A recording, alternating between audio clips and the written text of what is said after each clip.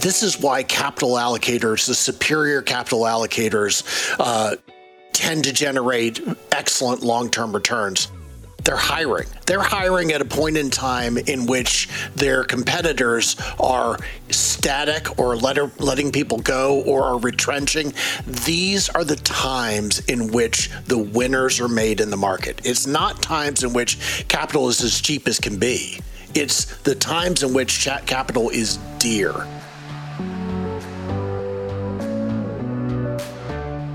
I'm Chris Hill, and that was Motley Fool's senior analyst Bill Mann.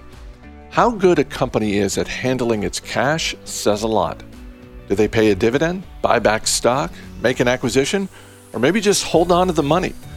These are decisions that long-term investors pay close attention to. Today, Bill joins fellow analysts Ari Hughes and John Rotanti to talk about 6 companies handling capital allocation in ways we like to see. Hi, Fools. I'm John Rotanti. I'm joined by Ari Hughes and Bill Mann. We are talking capital allocation, and we're going to share with you some of the companies that we think excel at capital allocation. Before I ask Ari for his first pick, I just want to quickly go through what we mean by capital allocation. And so a business generates sales, and then it chooses how to allocate the gross profits, really, that it generates from those sales. And some of the allocation can be into long-term growth investments, into things like research and development. Even some sales and marketing may be considered long-term investment, and then capital investment, property, plant, and equipment, capital expenditures. Those are all long-term growth investments that can be considered capital allocation. When a company runs out of high return on capital investments that it can make, either through, like we just said, research and development, capital expenditures, etc., then it has to decide what to do with its excess free cash flow. And then in that case, it can either pay down some debt, make an acquisition, buy back stock, or pay a dividend.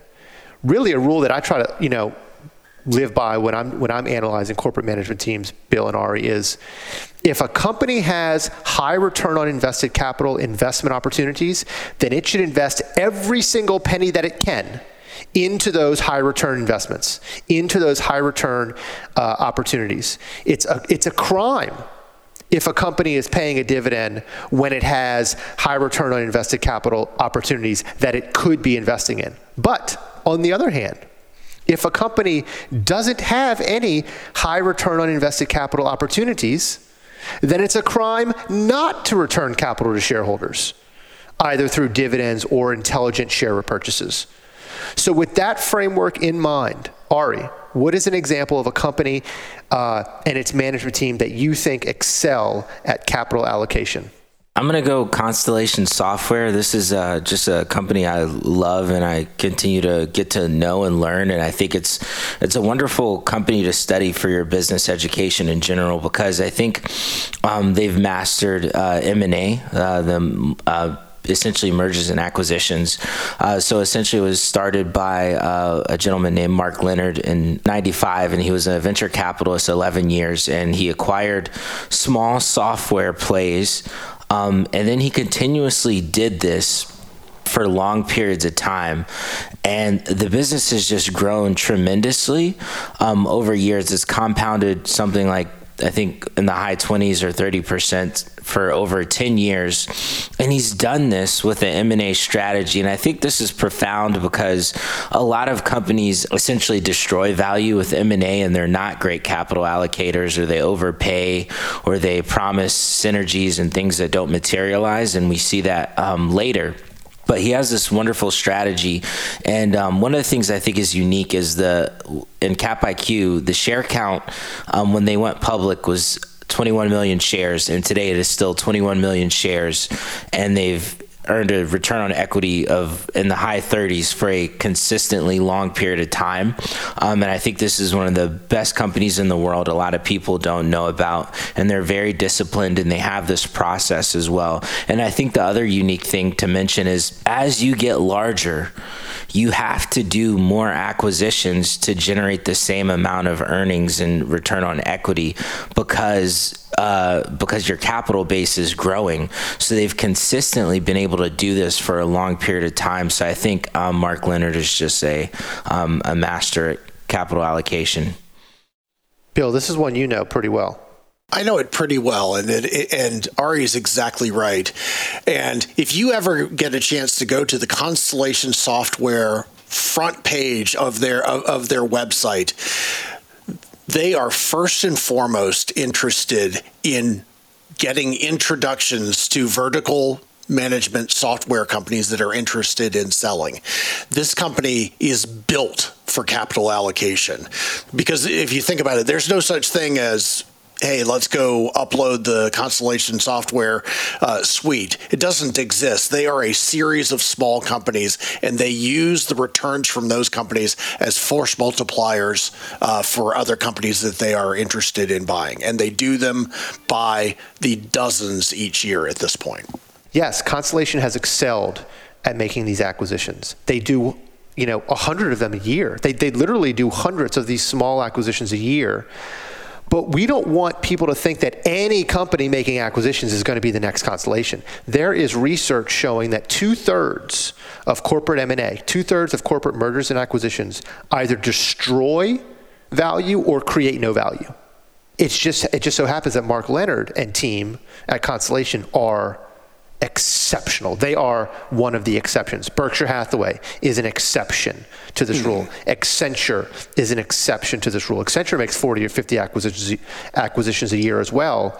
And they also, like Ari said, maintain extremely high returns on equity and returns on capital. And when you see a company making lots of acquisitions a year, when you see a company where acquisitions are a part of their growth strategy, or a part of their capital allocation strategy, and they're not diluting their returns on equity and their returns on invested capital, you may have found a winning company. But those are rare. We can go even more cynical than that. In 2/3 of the cases, the only constituency that has a positive correlation with mergers and acquisitions is the compensation of the management team. That's exactly They have right. a larger company upon which to be compensated. That's cynical. It also happens to be true. Because sometimes the compensation is just based on growing the size of the business as measured by sales or EBITDA. Yeah. Look how big we are now. Yeah, look how much EBITDA we have now. Even though it's diluting returns on invested capital. Absolutely. So Ari, such a great one to start with. Bill, what you got for us? All right, John, we're going to start with a game, and it's completely unfair. This company has grown since the year 2000, on average, 5% per year. Okay. What has its share price done in the same period of time? I mean, I'm guessing much better than 5%. That's such a weasel answer. It's a weasel answer and probably an understatement. Yeah. Ari, what do you think? 5% per year for 22 years. Let's go 13% per year. Not bad. It's 8x it was. 8x. 5% per year growth on the top line. 8x return for shareholders. The company, it's an exciting one. It's WD-40. And WD-40, you know its core brand. It also makes, try to withhold your excitement, they make toilet bowl cleaners under the X14 brand. They also make lava soap. The way to think of this company, the reason that a company can grow at their shares by 8x, growing only 5% per year, is by virtue of how careful and how cautious they are with the capital that comes in. When they reinvest that capital, they do an absolutely wonderful job. This is a company that maintains, as a branded cleaning company, operating margins of nearly 20%, and they have had this for decades. That's just incredible that a company that is that, Yeah, we put it in the slow growth category. Can 8x its stock price through superior allocation. And, I've heard of, you can use WD-40 on just about anything. I've heard of some weird. Breakfast cereal, whatever. Well, maybe not cereal, but I've heard of some weird uses of WD-40. Not just for squeaky wheels and, squeaky remote control gates and stuff like that. Yeah, they were 100% supportive of all of these of all of these weird uses. But WD-40, if you think about it, you would never think of this as being a growth company or a high growth company. You don't necessarily need a high growth company to generate spectacular returns on the stock. If you have a company that has a management team that is very, very careful for how it reinvests its capital, and Gary Ridge and his team at WD-40 are absolutely that. I mean, I just Googled it really quickly. Remove chewing gum from hair, WD-40. Stop wasp nests, WD-40. Clear up crayons, WD-40. Remove dog mess. Loosen a stuck ring. Piano keys. I mean, it's not, waterproof your shoes. Here we go. So WD-40 is... As fish bait. Yeah, fish bait. Pike are attracted to WD-40. Wow. So mine is gonna be no surprise. It is one of my favorite companies, and it's Texas Instruments. Mm-hmm. And so Texas Instruments, they allocate capital in several ways. One is they are entering a massive CapEx investment cycle in order to drive 7% annualized revenue growth over the next 15 years. That's their goal. And so to give you an idea of what I mean by massive, in the 5 years from 2016 through 2020, Texas Instruments spent about $771 million per year in CapEx. $771 million. Then in 2021, their CapEx jumped to $2.5 billion. And from 2022 through 2025, they are guiding for CapEx of $3.5 billion per year. After 2025, going forward, so starting in 2026, they're saying their CapEx will average 10% of sales per year. Their historical CapEx, back when I said it was $771 million per year, historically their CapEx was about 5 to 6% of sales. So over the long term, they're doubling their CapEx to sales ratio because there is so much increased demand for semiconductors in the digital world. So they invest in CapEx. They also spend about $1.5 billion per year on research and development. So they spend about 11% of their sales on research and development. So investing heavily into growth, but they also are committed. So these growth investments, these growth investments are before you get free cash flow, right? So you invest in R&D, you invest in CapEx, you invest in some other things, and what's left over is free cash flow. So they make these growth investments, but they're committed to returning 100% of their free cash flow to investors through dividends and buybacks. And their formula is to pay out 40% to 80% of their annual free cash flow as a growing dividend, and then use the remainder to buy back stock when they think it's trading at a discount to intrinsic value. As far as the dividend, it currently yields 2.8%. And they've increased that dividend for 18 consecutive years. Since 2004, Texas Instruments, its dividend per share has compounded at a 25% CAGR, or compounded annual growth rate. And more recently, over the last 5 years and the last 10 years, its dividend per share has compounded at over 20% per year. So this is a massive dividend growth company, compounding that dividend over 20% per year. The dividend yield is 2.8%. And then if you like buybacks, by the way, they've reduced their shares outstanding by 46% since 2004. And it's still a high margin company. This is what's incredible to me about Texas Instruments, the fact that they have made so many capital decisions that essentially both return capital to shareholders and self-liquidate in terms of reducing the share count.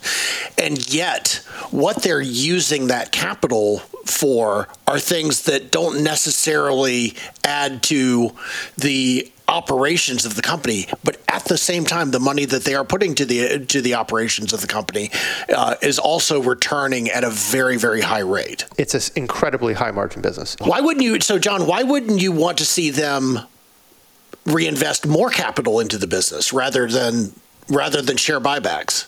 You know, like I said, they've committed to going in CapEx from $770 million a year to $3.5 billion. That's a pretty big commitment. They're not starving the business. Yeah, they spend $1.5 billion per year on R&D. But Bill, you're right. I just think that Rich Templeton, the CEO, he fundamentally believes in returning capital to shareholders above and beyond what they need to grow the business. And so they are investing. I mean, they're entering a massive investment cycle. But yeah, I mean, you're right. Maybe there's an argument to be made to invest above and beyond what they are doing now, take on more debt to do so. It's a possibility because, like you said, the margins and the returns on that investment are so remarkably high. Rich Templeton, you know, he has this great idea that, and it's the right way to look at it. Buybacks are a way to reward continuing shareholders, right? I mean, if you're selling out, you don't get rewarded. If the company's buying stock from you, adios amigo, you're not getting rewarded. But if you're a continuing shareholder, then buying back stock at discounts to intrinsic value is one of the best things a company can do. It's one of the highest return on invested capital moves a company can make. And so, yeah, I mean, if you like dividend growth, if you like a nearly 3% yield and you like buybacks, take a look at Texas Instruments. Ari, over to you. Round number 2. Okay, so this is in the organic growth. Just there's business out there. We're going after it. We're going to get bigger, essentially. So most of the decision is going to be the investments are going to be internal to the company. And I think I recently researched Adyen. They had a capital markets day.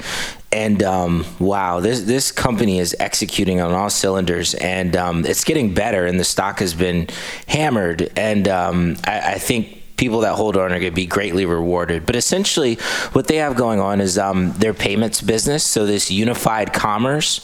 So essentially, if you do business in multiple geographies and you have an e-commerce platform and you have POS, their system has been built so that you can use both of those items, and it's easy to scale and kind of grow with your business, and you don't have to have multiple providers, like one for e-commerce and one for in-store point of sales purchases.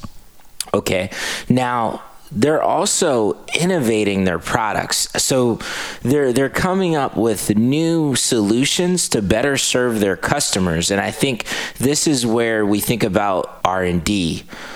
New products, right? So some of the new things they're coming up with, and I think this is brilliant, is Adyen Capital. So they have all this information about these people that do business on their platform. They have insights into their financials. So let's say you're a coffee shop and you need a loan for a new espresso machine. Adyen has insights on all your data when cash comes into your business, when you make payments. So now they're going to start getting into the lending business, and they have the information to probably do that competitively. So that's like a new innovative thing where they're going to put the cash on their balance sheet to work. So ideally it doesn't just sit there, but even though they have net cash, and then they're going to get into card issuing. So if you're a business and for some reason you want to issue debit cards, or which I think Marqeta is in that business, and that's a growing business as well.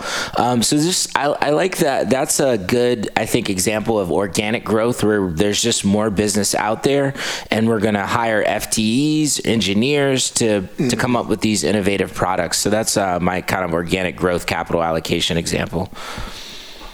I love that Ari's bringing in organic growth and an acquisitive growth. I mean, he's spreading. Just two on the opposite spectrum. I love it though. You're spreading the love. And like I said, far too many investors think of capital allocation. All they think of is the return of capital, and not the growth investment part of it.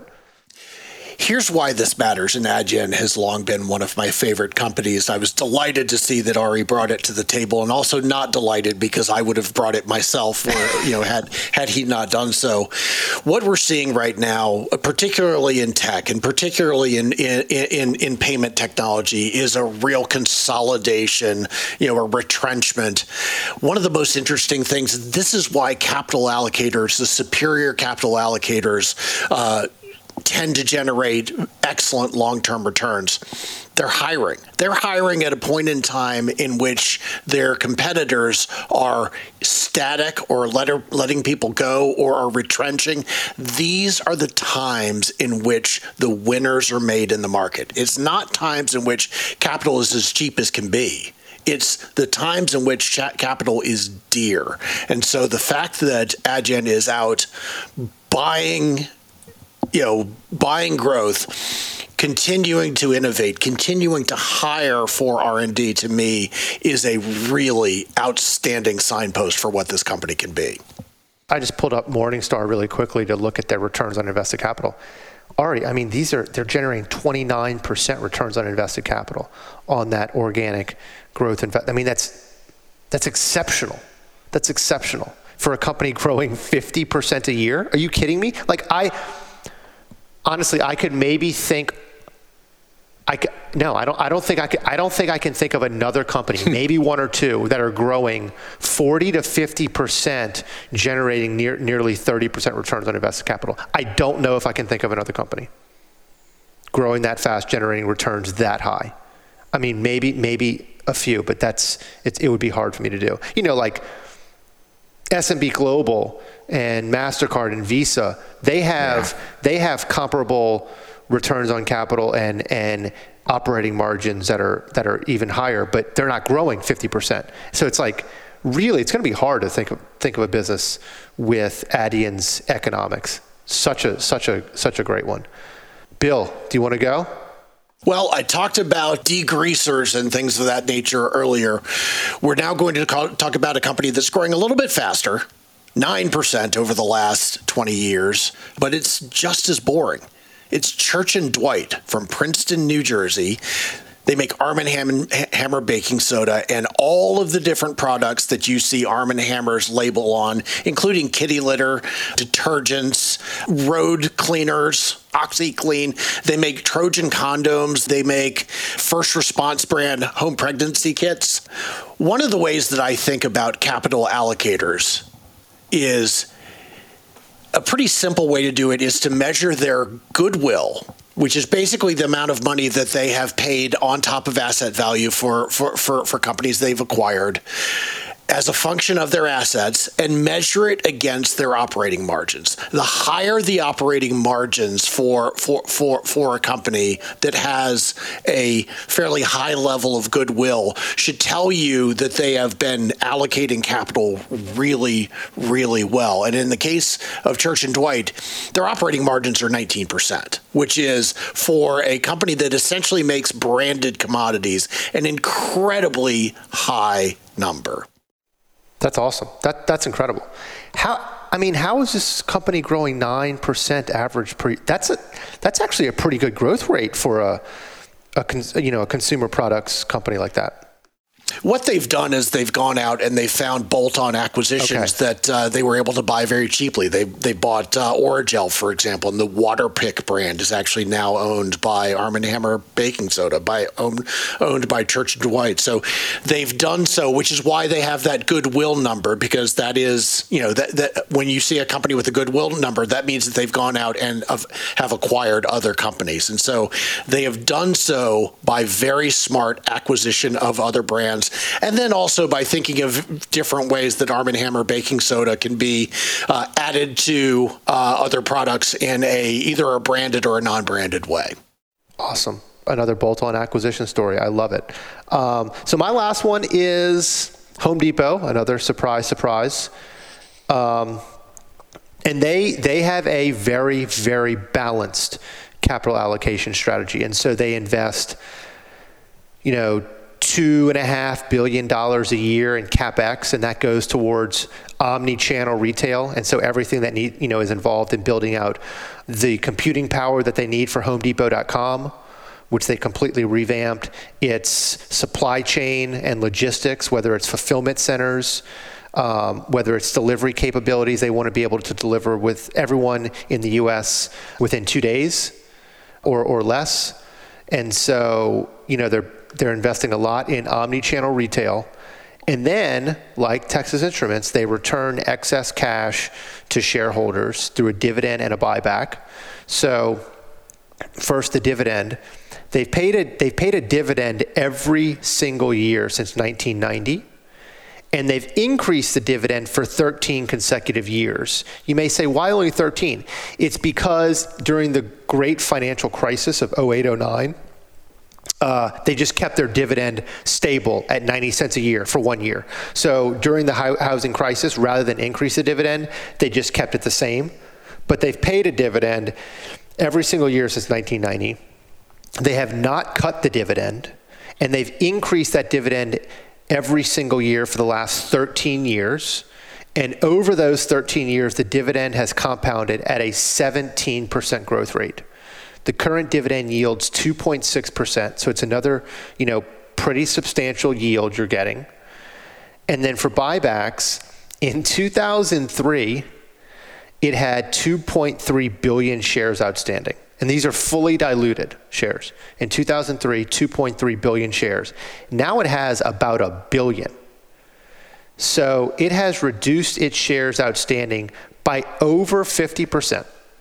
At prices much, much lower than today's stock price. The average price at which they bought in 50% of their shares is much, much, much lower than today's stock price. And that's the ultimate test to see if they are getting a higher return on those buybacks, is what price did they pay for the buybacks versus where the stock is trading today. And John, one of the most interesting things about Home Depot is that it actually is a test of both sides of good capital allocation and poor capital allocation, because there was a stretch in its history from the period of about 2004 to 2007 in which it was being managed by a poor capital allocator. And it cost the company a lot of money to get him pushed out the door. And once Frank Blake came in as the new CEO, the ship was steadied and they began making really the same kind of decisions that they'd been making since Arthur Blank founded the company a couple decades prior to that. And Lowe's, by the way, their largest competitor, another very, very, very high quality business, is in the midst of a turnaround the last 2 years or so under their amazing CEO, Marvin Ellison.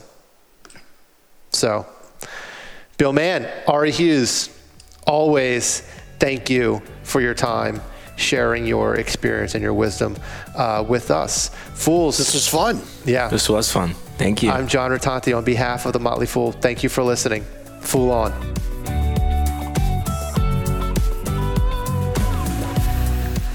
As always, people on the program may have interest in the stocks they talk about, and the Motley Fool may have formal recommendations for or against, so don't buy or sell stocks based solely on what you hear. I'm Chris Hill. Thanks for listening. We'll see you tomorrow.